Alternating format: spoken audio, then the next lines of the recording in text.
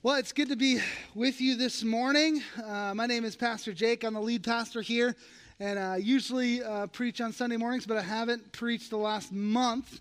And I know you guys were like jonesing, right? You were just like, whoa, I need to, so you get your fix today. Actually, that's more about me, right? I was jonesing to get up and preach, and so I'm excited to be back preaching today, and excited that we have a great group of pastors at our church who can jump up and preach and do an excellent job. Don't you guys agree with that? If you were here in January, so it was really good. I do welcome all of you to church today, even the Patriots fans. You guys, kind of, okay? So I'm happy you're here a little bit. I'm excited to get into the Word today and start a new series we're calling Game Changers, preaching series that, the idea of this series is just that we are going to talk about 8 different people in the Old Testament who were game changers in their time and in their situation. God used them, empowered them to change the game for those around them. And so it's going to be 8 weeks right up to Easter, and I invite you to be here for all of those. And I think this series is going to be really good. And we're going to try to zero in on one characteristic, one thing of each game changer, and kind of try to take that home with us and learn from that. The idea of this series is just that we open up the scriptures, read about these people that God used mightily, and we allow the scriptures to teach us through that, okay? And so that's just the basic idea here, that we'll let the scriptures teach us through these people's stories, the accounts of their lives. But we'll jump right into it, so if you have your Bible, you can grab it, head over to Judges chapter 4 and James chapter 3. If you don't have a Bible, you can grab the YouVersion Bible app on your iPad or on your tablet, I should say, those of you who haven't, whatever. So I'm not going to do Apple PC right now. Not today, all right? Apple's better. Okay, so if you can get your tablet or your phone, you can head over to the YouVersion Bible app, get all of our notes there by clicking Live Event. But what we're trying to do in this series is we can't talk about all 8, or we can't talk about all 8. We can't talk about all 8. We can't talk about all the game changers in the Old Testament. It's too many. We only have 8 weeks. And so as we plan this out, since we're going to be doing a series not too long from now on Exodus, on the journey of the Israelites out of Egypt and to the Promised Land, that includes Joseph, Moses, and Joshua. And so we decided to start this series after that. But we tried to make it to where we're taking a game changer in each kind of era of the Old Testament all the way up to the end, so that you can kind of get a feel for how the Old Testament flows. We'll do this chronologically. So if you've given your life to Jesus recently, you haven't really gotten into the Word, or maybe you've been following Christ for a long time, but you've never been one to actually read the Bible through from cover to cover, then hopefully this series will help you kind of get some things in context in the Old Testament, because that's kind of difficult for us at times. We'll be taking some leaps timeline-wise. I'll try to kind of fill in those gaps each week. So Samuel, King David, the prophet Elijah, King Josiah, the prophet Daniel, Queen Esther, Nehemiah. But we're starting in Judges with Deborah. Everybody say Deborah.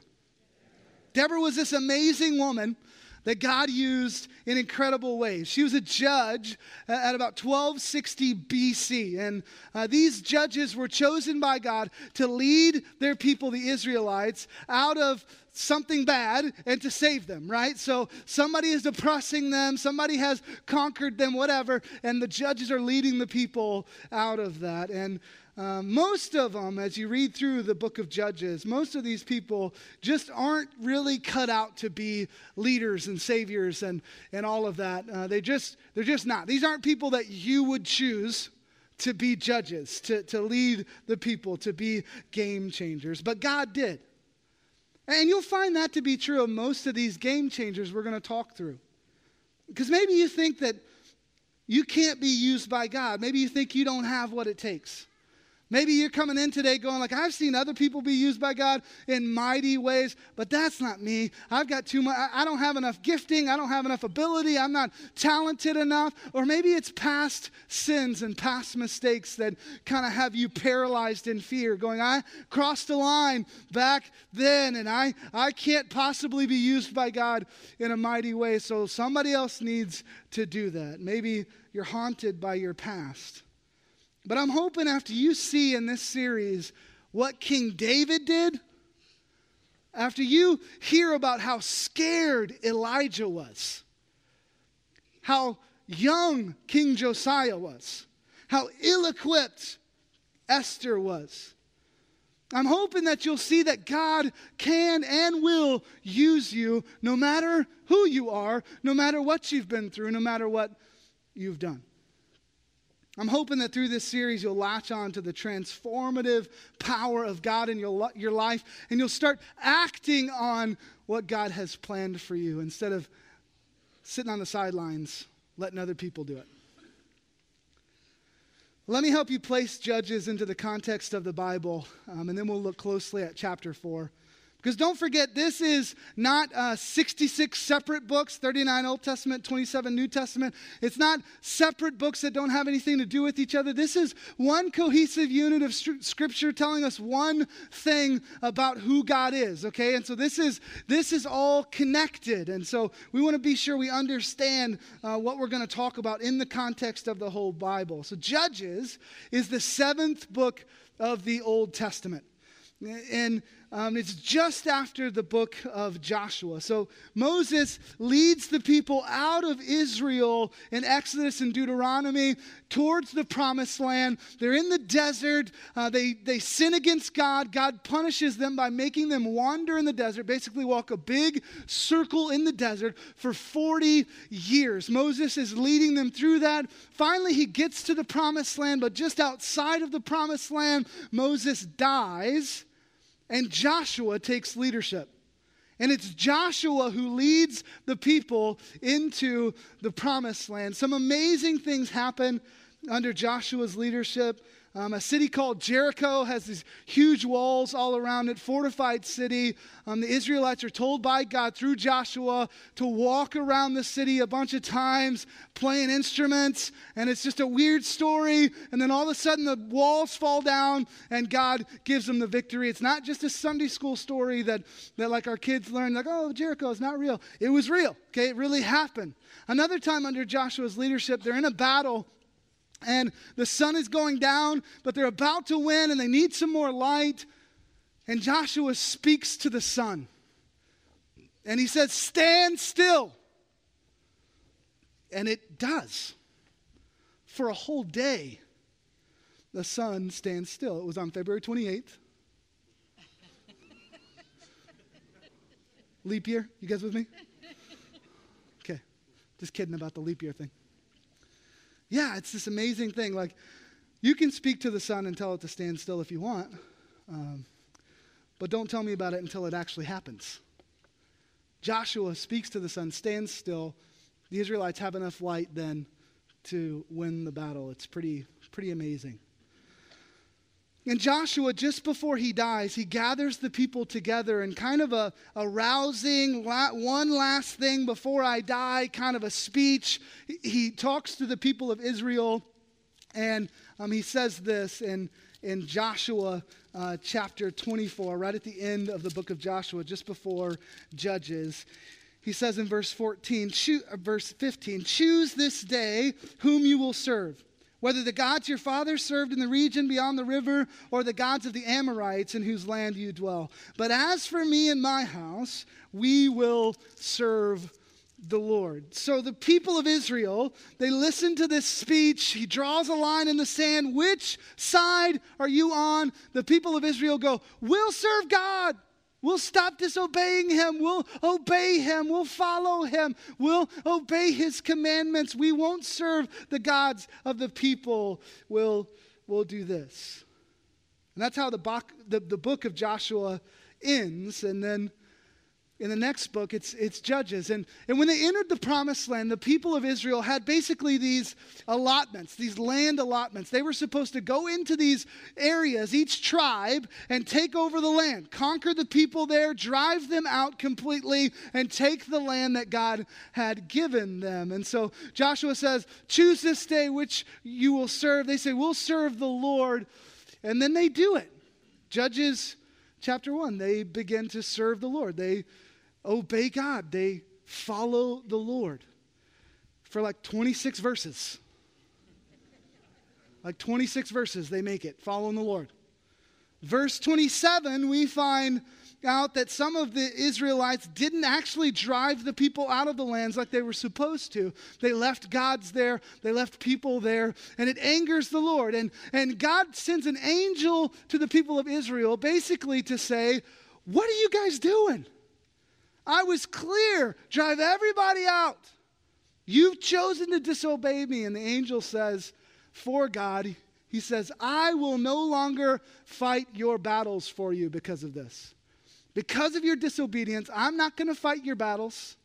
I'm not going to go out and win it for you. Instead, I'm going to let other nations and peoples around you be a thorn in your side.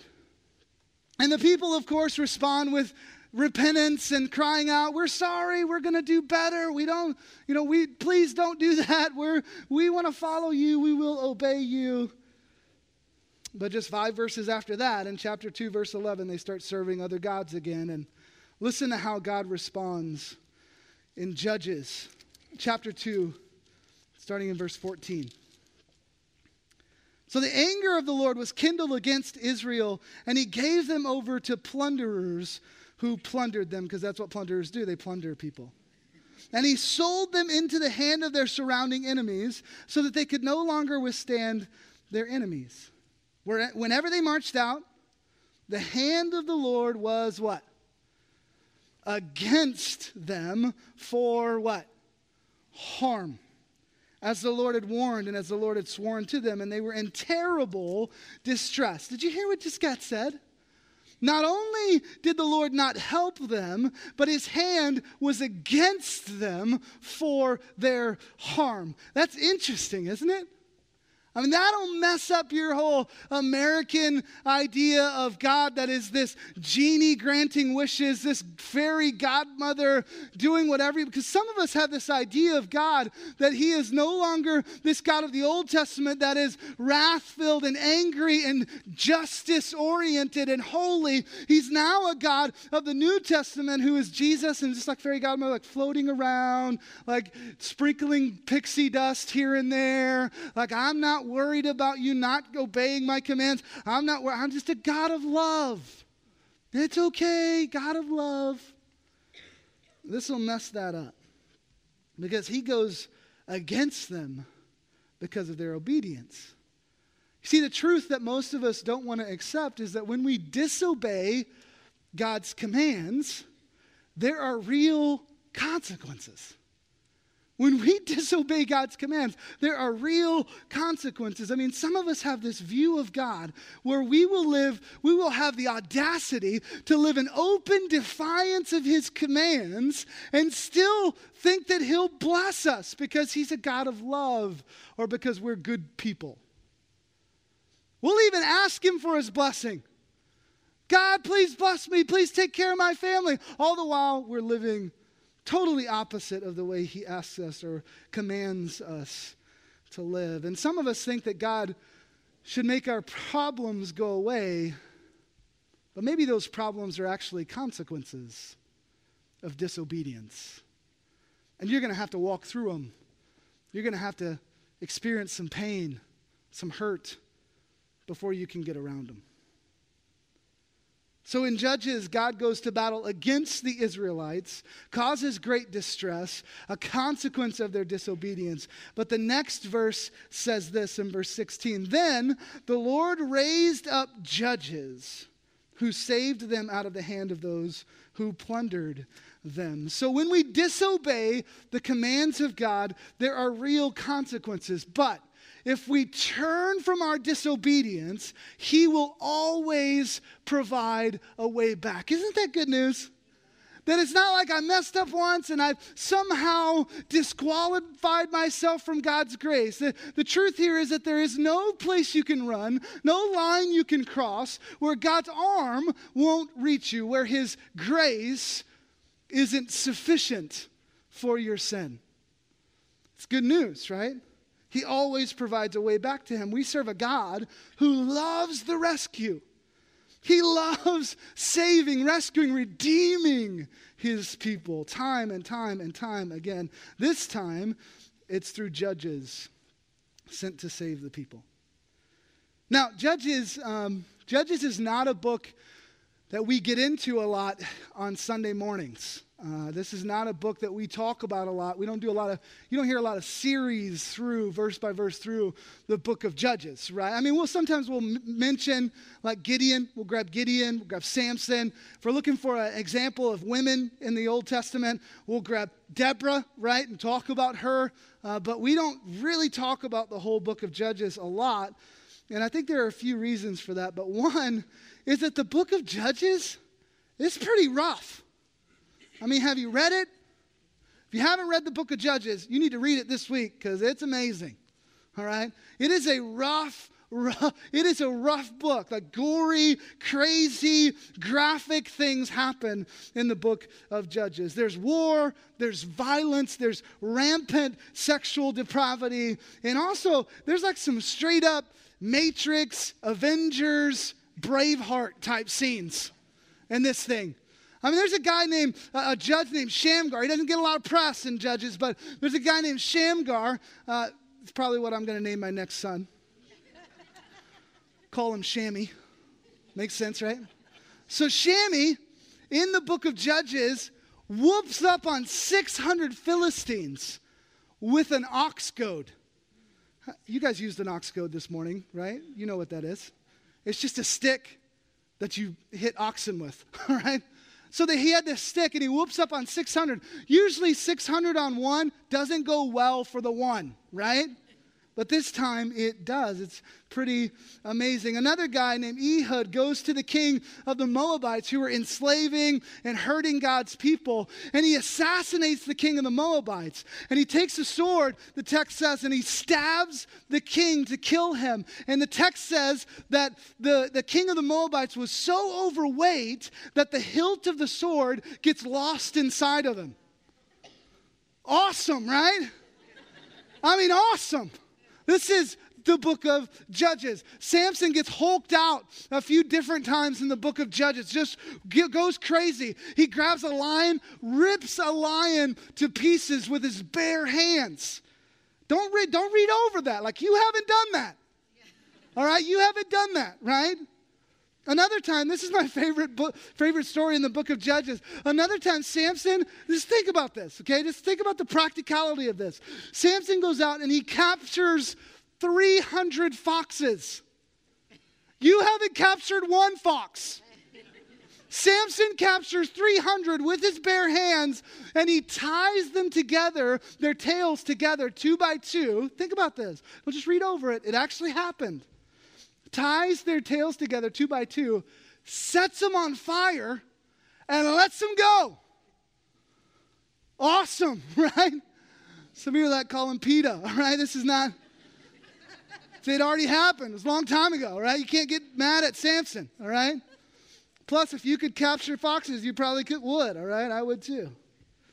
Another time, Samson defeats 1,000 Philistines with the jawbone of a donkey as a weapon. It's crazy. Judges is a crazy book of the Bible. I love it. You should read it. You should read it because we're just going to talk about one judge. Let's get to it. Deborah is the 4th judge in the book of Judges, just after Ehud and Shamgar, the ox goad guy. So Shammy whoops up on 600 Philistines. And then chapter 4, verse 1 says this, and the people of Israel again did what was evil in the sight of the Lord after Ehud died. And the Lord sold them into the hand of Jabin, king of Canaan.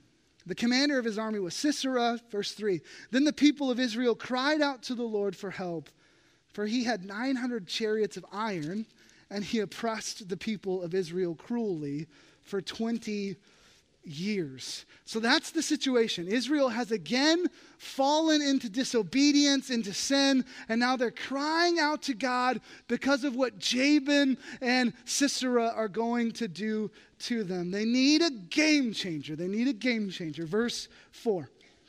Now Deborah, a prophetess, the wife of Lapidoth. That's another name you could name your kid, call him Lappy.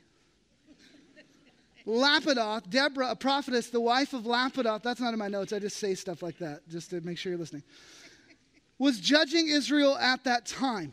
She used to sit under the palm of Deborah between Ramah and Bethel in the hill country of Ephraim, and the people of Israel came up to her for judgment. So the earliest picture we have of Deborah is that she's recognized as a leader and a prophetess, and she's judging, literally setting up shop under a palm, judging disputes between people. Okay, so she's a real judge in the literal sense. And now, right out of the gate here, Deborah is markedly different from 99% of leaders, judges, generals in the Bible, right?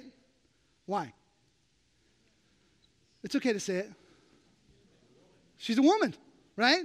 She's a woman. That's different than most ever. She's a woman. And maybe you're going, whoa. Are you saying that her being a woman was a disadvantage to her? Yes. That's absolutely what I'm saying.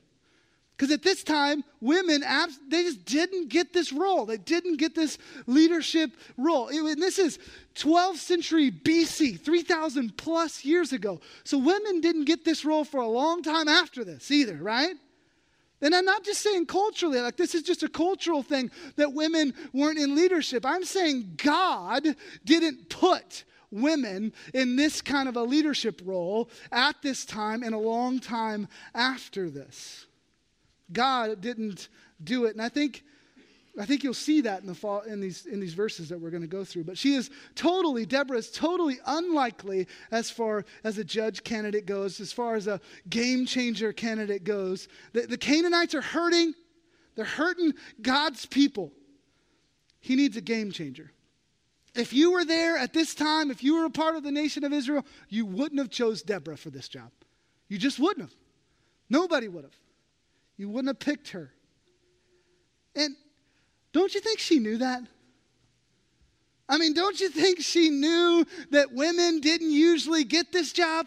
I mean, don't you think she knew that? She had to have had doubts. She had to have been unsure when God told her to take the lead. But you know what's interesting? God actually didn't tell Deborah to take the lead. God comes to Deborah and tells her to go tell someone else to be the judge. Deborah is the only judge who had a partner.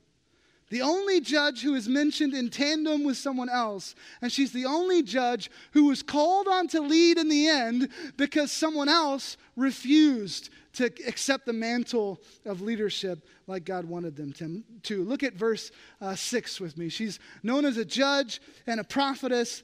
And then it says this. She sent and summoned Barak, the son of Abinoam from Kedesh Naphtali, and said to him, has not the Lord, the God of Israel, commanded you, go gather your men at Mount Tabor, taking 10,000 from the people of Naphtali and the people of Zebulun.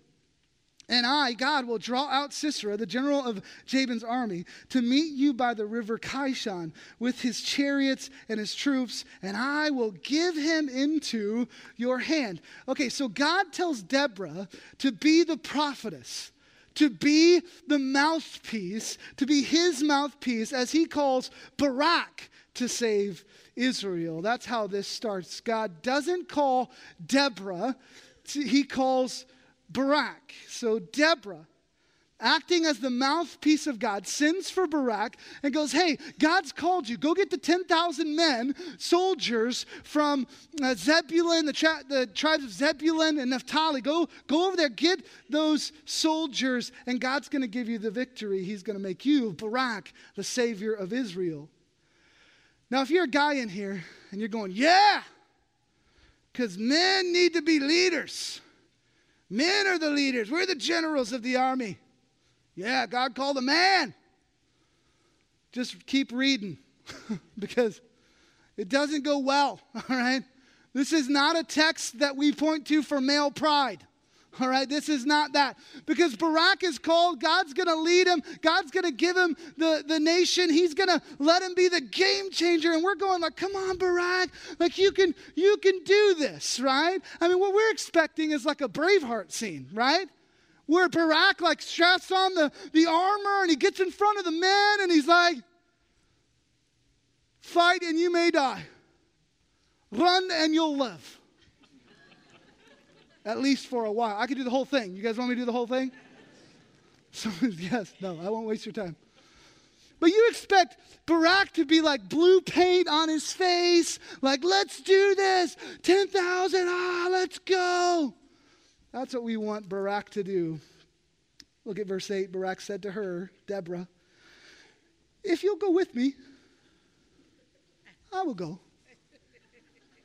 But if you will not go with me, I will not go.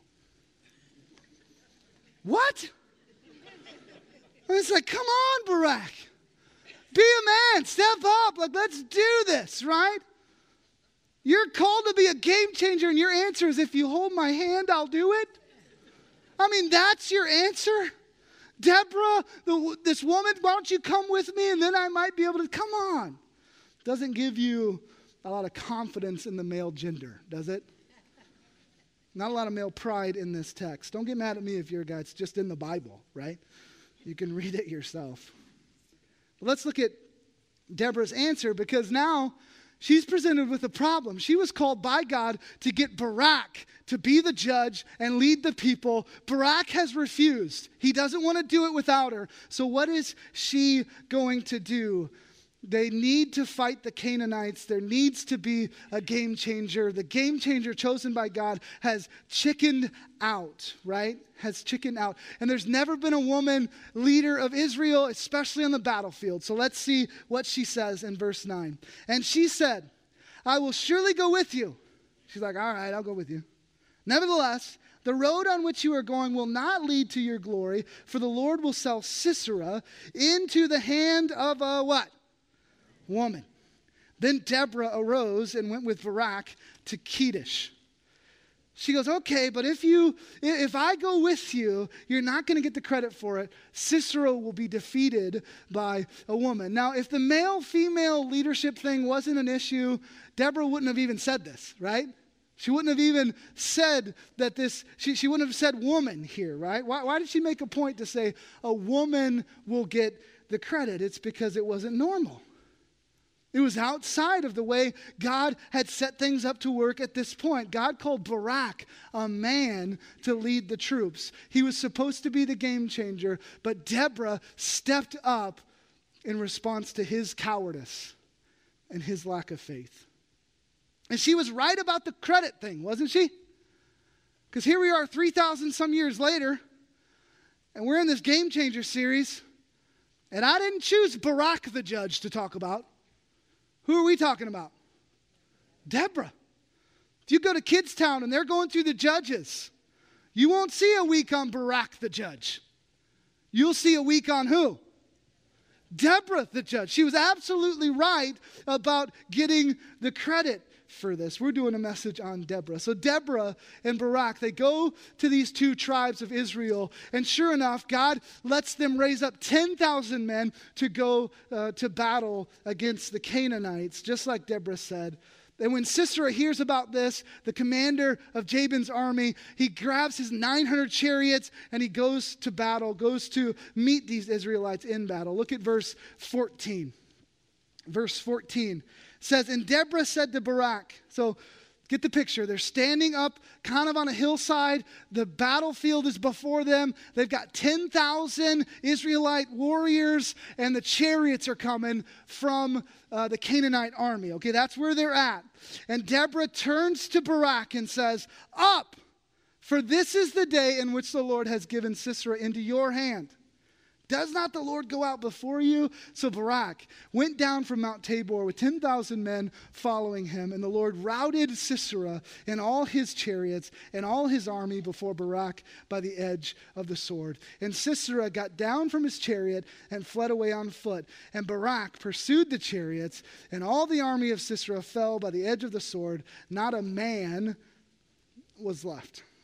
Okay, so God speaks to Deborah, the prophetess, and says, tell Barak that he needs to get 10,000 soldiers and go to battle against the Canaanites, and I'll win it for them. But Barak says, only if you come with me, Deborah.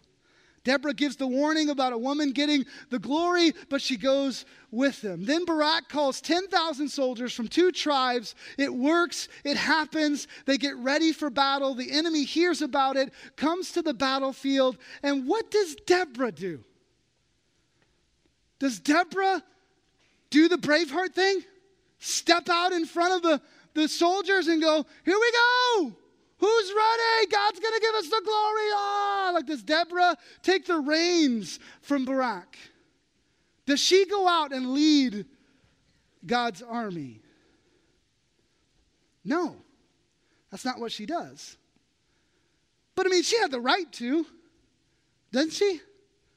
I mean, Barak had already given the reins over. He'd already given up his right to lead. He'd already said, no, I'll just go if you go. I'll just go with you, right? He'd already given it up, but she didn't do that.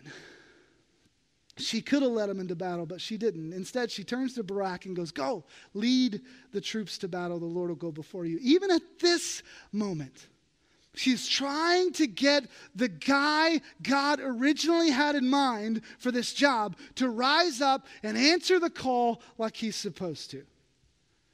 And he does it. He does it. And the people of God defeat the Canaanites. And Sisera, the general of Jabin's army, the Canaanite army, he ends up fleeing on foot. And he ends up basically in the tent of an Israelite sympathizer named Jael.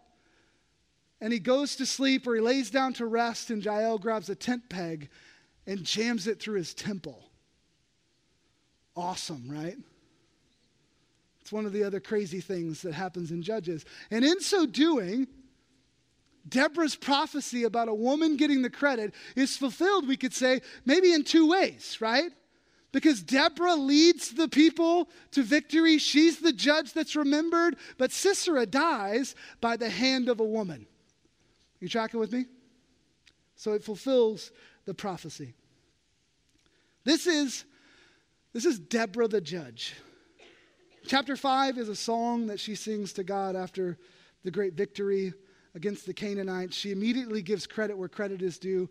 God did this. Yahweh did this. He's the one who led us. He's the one who gave us the victory. He fought the battle for us. He deserves the glory.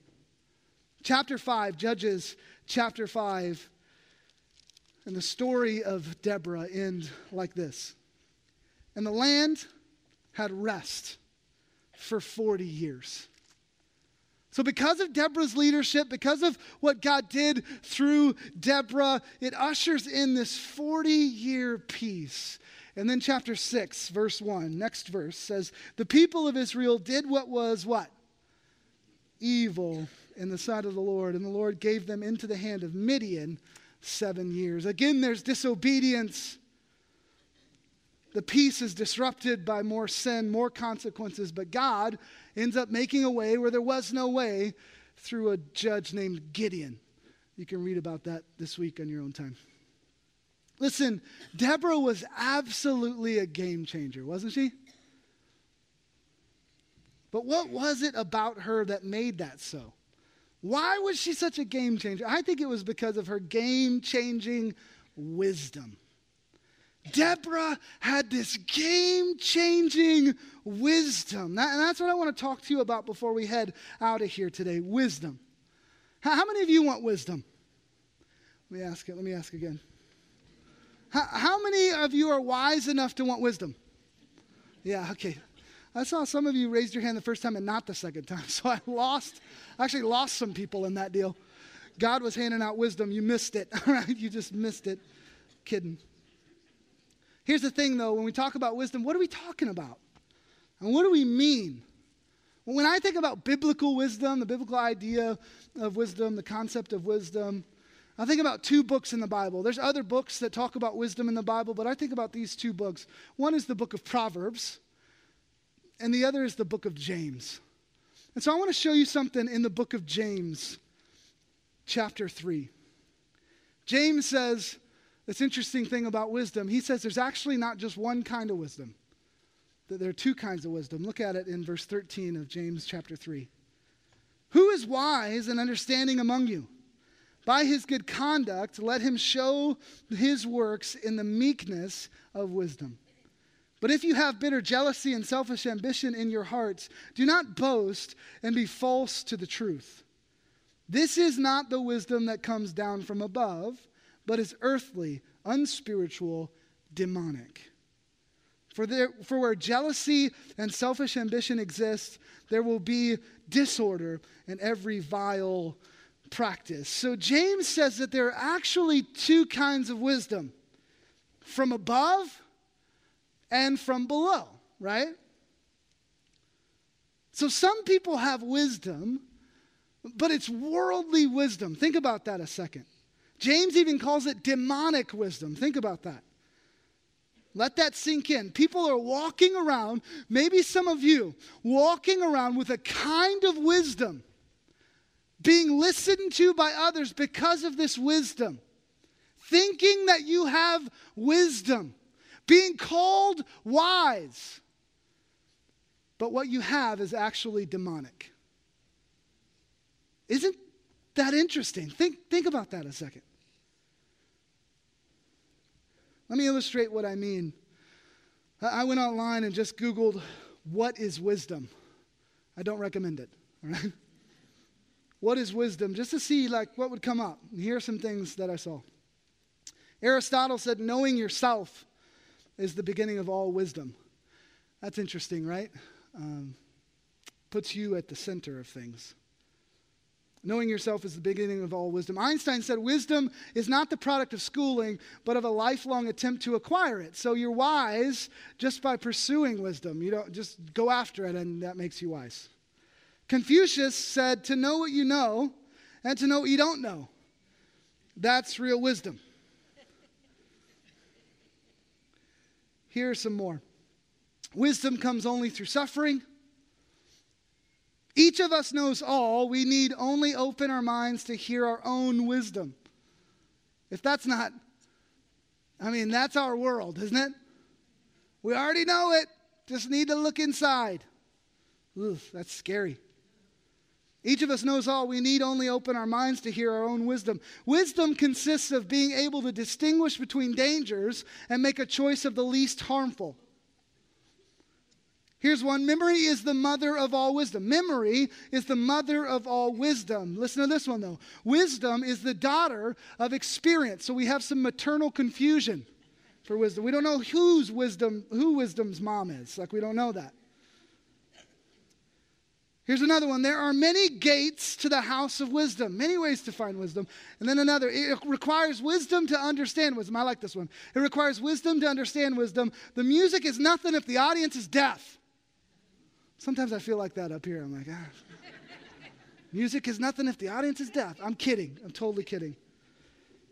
Then wisdom is a deeper conscience of ignorance. Some of you guys are like, I am totally wise. I got ignorant, all right? And wise. So what is wisdom again?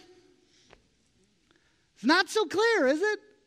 Now, how do we get it? How do we get this wisdom? But what are we even trying to get? Because that's confusing. But maybe that's out there, right? That's just outside the church. This is just secular world. They don't know what wisdom is. But maybe we know, right? We have the secret. What's wisdom? We know what it is. So I asked some of you. Everybody I talked to said, in one way or another, wisdom is deepening of understanding. It's a deeper understanding about how things work, why things work. People say it comes from God, but it's a deeper understanding about how and why things work the way they work. God giving us a deeper understanding. Sounds good, right? But is that wisdom? Doesn't that sound like a working definition of the word knowledge?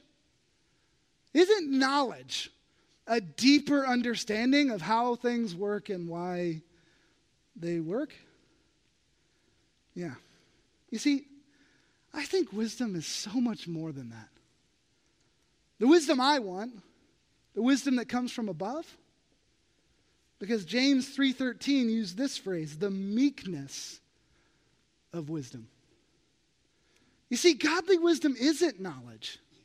It's more than that. Godly wisdom is saturated with humility.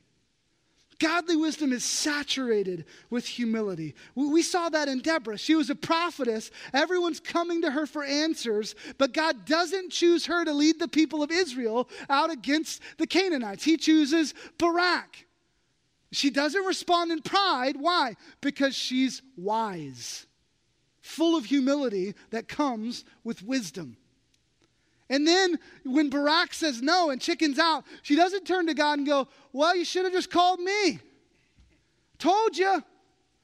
Why are you even bringing this little wimpy boy here? I can handle this. She doesn't do that, does she? Then when she takes the reins, leads, helps get the Israelite soldiers together, 10,000, she doesn't jump out in battle. She says, Barak, you go lead them. Humility, right? Humility. Listen, if you think you're wise, but you're not humble, you're wrong. Because biblical wisdom is saturated with humility. Godly wisdom is saturated with humility. If you think you're wise, but you're not humble, you're mistaken. Wisdom is more than just a deeper understanding. Wisdom from above is so much more than that. I mean, look at the next verse in James chapter 3. He talks about the wisdom from below, and then he says this in verse 17. But the wisdom from above is first pure, then peaceable, gentle, open to reason, full of mercy and good fruits, impartial and sincere. Wow. It almost seems like it has nothing to do with understanding, doesn't it? And we see all of this in the game changer Deborah. She was wise in the way that mattered, pure, peaceable, gentle, open to reason, full of mercy and good fruits, impartial and sincere. So, do you want to be like Deborah? Do you want to be a game changer for your family? A game changer for your friends, your workplace, your neighbors, your kids? Do you want to usher in a time of peace for those that you have contact with, impact in? What's holding you back? What's holding you back from being the game changer God wants you to be? Maybe it's wisdom. Maybe you lack wisdom. Maybe you need wisdom. But be careful that you seek the wisdom from above instead of the wisdom from below, because they're different. And how do you get it? Just one thought about that. Wisdom is not acquired. Wisdom is only given. Wisdom is not something you go and obtain by your willpower and your idea and whatever else. Wisdom is something given to you by a gracious God. Wisdom is not acquired, it's only given. Actually, that's how James starts his book. He says, if any of you lacks wisdom, let him ask God, who gives generously to all without reproach, and it will be given him. Wisdom from above. The wisdom you need. The wisdom James 3 is talking about. The wisdom that Deborah had. It has one source and one source only, and that's God. That's Deborah, our first game changer. Next week, Samuel. Your homework between now and then, is to read the book of 1 Samuel. Let's pray. Lord, I thank you for your grace and your mercy as you give us the wisdom we need to accomplish what you have called us to accomplish, to change the game in our lives like you've called us to. I thank you, Jesus, for that. I pray against right now pride that would seep into our hearts. Right now, that voice that's saying, I'm pretty wise, actually. I got some wisdom. People call me wise. I make good decisions. I know a lot. I pretty much got this down. Oh, the folly of standing as finite, temporary beings before an infinite, eternal God and saying, I got this. Oh, the folly. God, I pray that you would humble us. Humble our hearts, our minds before you. Let us admit that we don't have even an ounce of wisdom compared to you. And let us fall before you asking for wisdom that comes from above and shunning wisdom that comes from your life. Those of you who are Jesus followers, I just pray that God would give you wisdom, that God would give you wisdom from above. Lord, we ask these things in your name. We give you all the glory for all that you're doing in us, through us, in our church. We ask that you would continue to bless us as you see fit. In Jesus' name, everybody said, amen. Why don't you stand with me? We've got prayer workers on the side. If you want prayer for anything, sickness in your family, finances, wisdom, whatever it is, make sure you go get prayer during this song or after it. But here's my prayer for you today. May you be open to being used by God in new and faith-stretching ways. May you be inspired by the wisdom and humility of Deborah. And may you seek wisdom from above and not below. Make sure you go to a life group this week and talk this over. If you're not in one, talk to somebody with a brown shirt on your way out. I heard somebody say last week, like, hey, I don't go to life groups because there's no childcare. That's a lie from the pit of hell. All right? There's childcare all over this place, all right? And so we've taken care of that. Somebody else said, I don't go to life group because there's not a day that works for me. Every day we have a life group. So I think you can find a time that works for you. We invite you to get plugged into a life group starting today. There's lists out there. There's cards for each life group. You can fill something out and we'll find a life group for you based on your details and all of that. So please make sure you do that today. And remember, just like you've been helped today to take your next step towards God, don't let it stop there. Go home, go to your neighbors, go to your family, go to your friends, and help them take their next step towards God. Open the Bible to Judges 4 and talk about Deborah. Open the Bible to James 3 and talk about wisdom that's from above and not from below. Be a Jesus follower who disciples other Jesus followers. Amen? God bless you. We'll see you next week for Baptism Sunday and week 2 in our Game Changer.